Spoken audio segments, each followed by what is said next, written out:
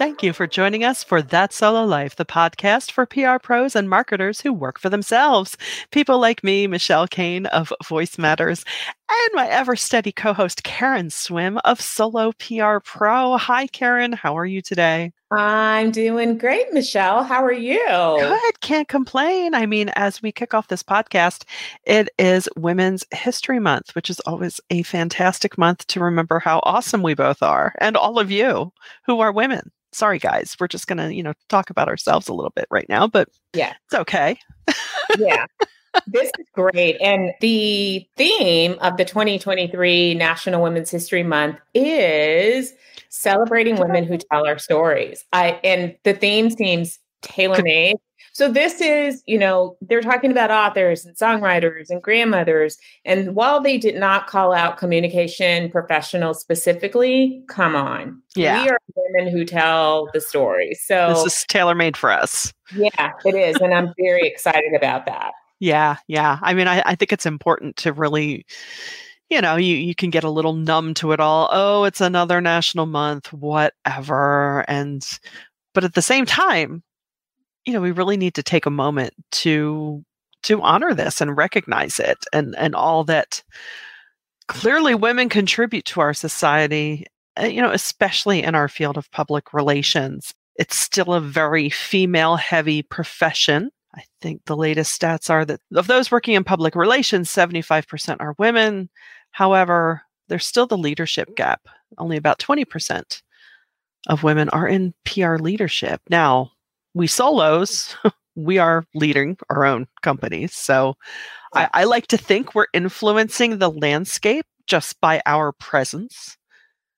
Well, let's take a dive into that, because although we are independent professionals, we all advocate for advancing the profession, and we are part of the larger public relations industry. So while we're not traditionally employed all the time, because we do have solos that move in and out of corporate employment, we want to leave this profession better than when we entered it. And that gap to me is something that we need to change. So you're right. The last stat from PRSA was that 73% of the membership was female. And so you think, oh, wow, women dominate the PR industry. Well, kind of, but you're right. And the stat that only, that 80% of the managerial positions in PR are held by men. And more concerning is that PRSA's last study showed that the reported average annual salaries for males in PR was $93,494, while women earned an average of $66,400. I will also say that there have been studies done on independents that show that pay gaps persist into independent work. So there are probably a number of reasons for this. And I think this month is a good month to talk about these issues, to ensure that we are doing something to influence closing this pay gap. It doesn't make any sense. Yes, women joined the workforce later than men because our roles evolved in society. However, there should be equal pay for equal work, full stop, period. Yes. I mean, I don't know who you are. Right. I mean, especially since we're how many generations into us being fresh to the workforce? Absolutely. It's like, the powers that be, they can't even use that excuse anymore because we are here. We are contributing clearly and equally, Let's talk about this. Women are paid 82 cents for every dollar that a man makes, period. And research shows that hiring managers were less likely to hire mothers, while men get a fatherhood bonus. So when men become fathers, they actually earn more money. There's something fundamentally wrong with that gap. And this is not just a women's issue. This is a humanity issue. So yes, we have an audience of men and women, but we know that the men stand with us because we all want to fight for being paid equitably and treated with respect and equity. And again, these things persist into independence, so they don't go away. But a lot of women jump out of the corporate track and take control of their own career for these reasons, because you have the control to negotiate your value and your fees, and you have the ability to be a mother and not derail your career. It's so sad to me that in the United States, first of all, when it comes to mothers, that we give so little time off for moms. Yeah. Most companies will give you 12 weeks and pretend that's generous. Let's be honest. You push a human being out of your body and you have exactly 4 months to bond with that child that cannot speak for itself yet, that child that is not yet walking, has not taken all the milestones, and you're forced to go back into the workforce. And you're forced, and I really do say forced, because I think for a lot of women, it's not a choice to go back that quickly. They would love, like other countries, to have that first year of spending time with their babies. And it should not be limited to women. We know that dads play an active role in a child's development as well. It's shameful the way that we treat parents in this country, but mothers in particular get the short end of the stick. We don't make accommodations for childcare. Independent women, some states have programs for parental leave where you can continue to earn your income even if you are an independent contractor. Wow. That should be something that is offered across the United States. Independent women should not have to give up a huge chunk of their income to either shut down their business while they are taking maternity leave, or paying out all of their money to have somebody manage their business and not taking any profit during that time. It just is inequitable. And also for women who go on maternity leave, and if you take extra time because you banked vacation days, which again, taking care of a child, not a vacation. Nope. Yes, it's not. You should still get to have vacation.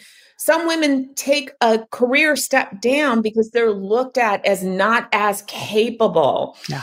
And I am telling you the stories that I have heard, even in the last 2 months with this wave of layoffs, about women who were targeted because of their age, because of their gender, how they were treated in the workforce before the layoffs, is shameful.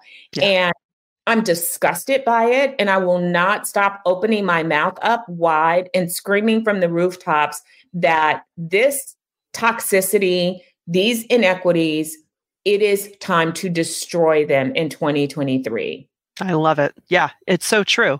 And I think in so many ways, we are the frogs in the warm water, right? Because you grow up, you see the patterns, and you think, oh, that's how it's quote unquote supposed to be. And then you start living your life and you realize, wait a second. This is ridiculous. This is inhumane. All this is doing is serving the bottom line for, let me stress, a very few people.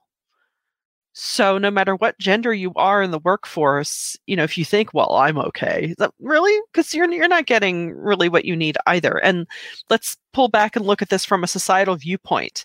Because even as you were saying that, I was both getting fired up, and I'm like, oh, I can already hear the naysayers going, well, but we don't want to give we don't want to give things free. And it's like, no, we all do better when we do better. So even back to 82 cents on the dollar. Oh, do you want me to buy your more expensive widget? Well, goodness, if I had that other 18 cents an hour, I might be able to. And guess what? You'd make more money. Imagine that. Rising tide lifts all boats, right? Yeah, that is one of my life's mottos. A rising tide lifts all boats. Yeah. My rant, and people want to contribute. I love it. I'm glad that we're both angry about this. I'd like for all the solos, because just because we're solo doesn't mean that we can't affect the workplace. And again, these issues impact us as well. Yeah. We need to raise our voices, and we need to be supportive of one another. We need to stand behind our colleagues and not be on the sidelines saying nothing or letting these issues pass us by. It takes all of us, because we've seen changes happen, like in the sports world, where people have fought and they've stood up and they've made change. And I just believe that the more voices we have talking about these issues and bringing them to light, we will see further changes. Yeah. And to that point, I get it when I think a lot of people think, oh gosh, do I need to do that? Because, the solution is common sense. But that's not going to happen until you join the voices and pointing that out. I mean, take that case in sports of, men's soccer versus women's soccer. We before that even was brought to our attention, okay, part of our jaded female senses probably thought, sure, they're paid less. But when you hear how significantly less they are paid, you think, wow, that's ridiculous. Why is that being allowed to happen? Because people aren't held to account to do the right thing. And, so many times, and I know we've talked before on this program about, where do you draw the line even in the social media world of just scrolling by and being like, I don't want to add to the noise. There's a little bit of a fine line of adding to the noise and putting your hand up and saying, no, I agree, this is wrong. And we need to take steps to correct it. So I totally agree. Get out there. Now that we've ranted, let's move on to some really cool things. So I don't know if everybody remembers this, but Eleanor Roosevelt, yay, previous First Lady, she held the first press conference for women reporters on March 6, 1933. Go, Sister Roosevelt. That I did not know. She's amazing. She really, really. And over the next 12 years, she held a whopping 348 press conferences for women reporters. So cheers to Eleanor for being a trailblazer, for acknowledging those women reporters and for giving them a seat at the table. I love that. That is amazing. And, we'll go forward a couple steps in time, or actually around that time. Interestingly enough, during World War II, when all the men were fighting the Nazis, rightfully so, suddenly women were good enough then. Oh, we were good enough to build things and make the money and do all the things. And it's just, sorry, I promised I wasn't going to rant anymore. I know. It's amazing. I believe that it wasn't even until 1974 that we could get a credit card on our own. That blows my mind. That is the gobsmacking stuff when we think that people who were our mothers. Yes. And our mothers. Yeah. And, not to take too ominous a turn, but how many times did you look back a generation or so and if there was a relative in an abusive relationship and you're thinking, well, why didn't you leave? Oh, right. You literally did not have the tools to do so. You were literally powerless. You couldn't have credit on your own. You couldn't do so many things without your husband's approval, which again, gobsmacking. We're not that far away, guys. We're 73 to 2023. I think when I think about that stat, what blows me away is that particular event happened in my lifetime. So It's weird to think that I was actually born into a world where women couldn't get a credit card without a man. That just blows me away. And so I think that's all the more important for us to honor the trails that other people blaze for us by being financially savvy, managing our money, taking control of it, taking our power in the workplace over our finances, and making it better for the generations that are coming up behind us. We agree. We owe it to them, and we owe it to ourselves, and we owe it to those that came before us. Yeah, it's very, very true. And be cognizant that we still live in a world where I don't know, I don't like to think, but I think a lot of these larger issues, it all comes back to fear.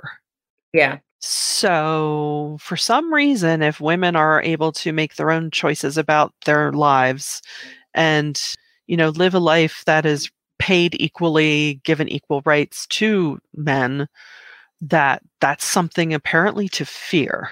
I would say that even a portion of that fear is somehow subconscious, but it still is exhibited in real behavior. And sorry, that's right, getting into my psychology wonk, but it's just bizarre to me. It's like, what are you so afraid of if we're living a life fully in our own power? Yeah. I don't get it. I don't get it, Well, but I'd like to take a moment. I know that you probably have a list of women, but let's shout out some of the okay. women. We are so proud of our solo women and so Yes. proud of our sisters in this industry. So I would like to, call out a few of those women who Yeah. are in the world a better place. Yes, absolutely. One that comes to mind for me is Grace Kalalea. She's not necessarily in PR, but she is a thought leader on just, you know, being a woman in the world. I don't know a better way to put it. She was a Comcast executive for some time, I believe, but check her out. She is a force. I discovered her at the Pennsylvania Conference for Women. Imagine that. And she was speaking about confidence, which, I love that. yeah, We women, that's a message that will never get old for women in particular, but I think for all of us yeah. pros. I would encourage you to take a look at Color Comms, which Mm, is an organization for people of color in mhm. communications. And they have they have this list of 28 executives that they recognize for Black History Month. Some Yeah, powerhouse women are on this list. Kim Godwin, who is the president of ABC News, yeah, Candy Castleberry, who's the VP of Global Diversity, Equity, and Inclusion at Amazon, and just some fantastic women.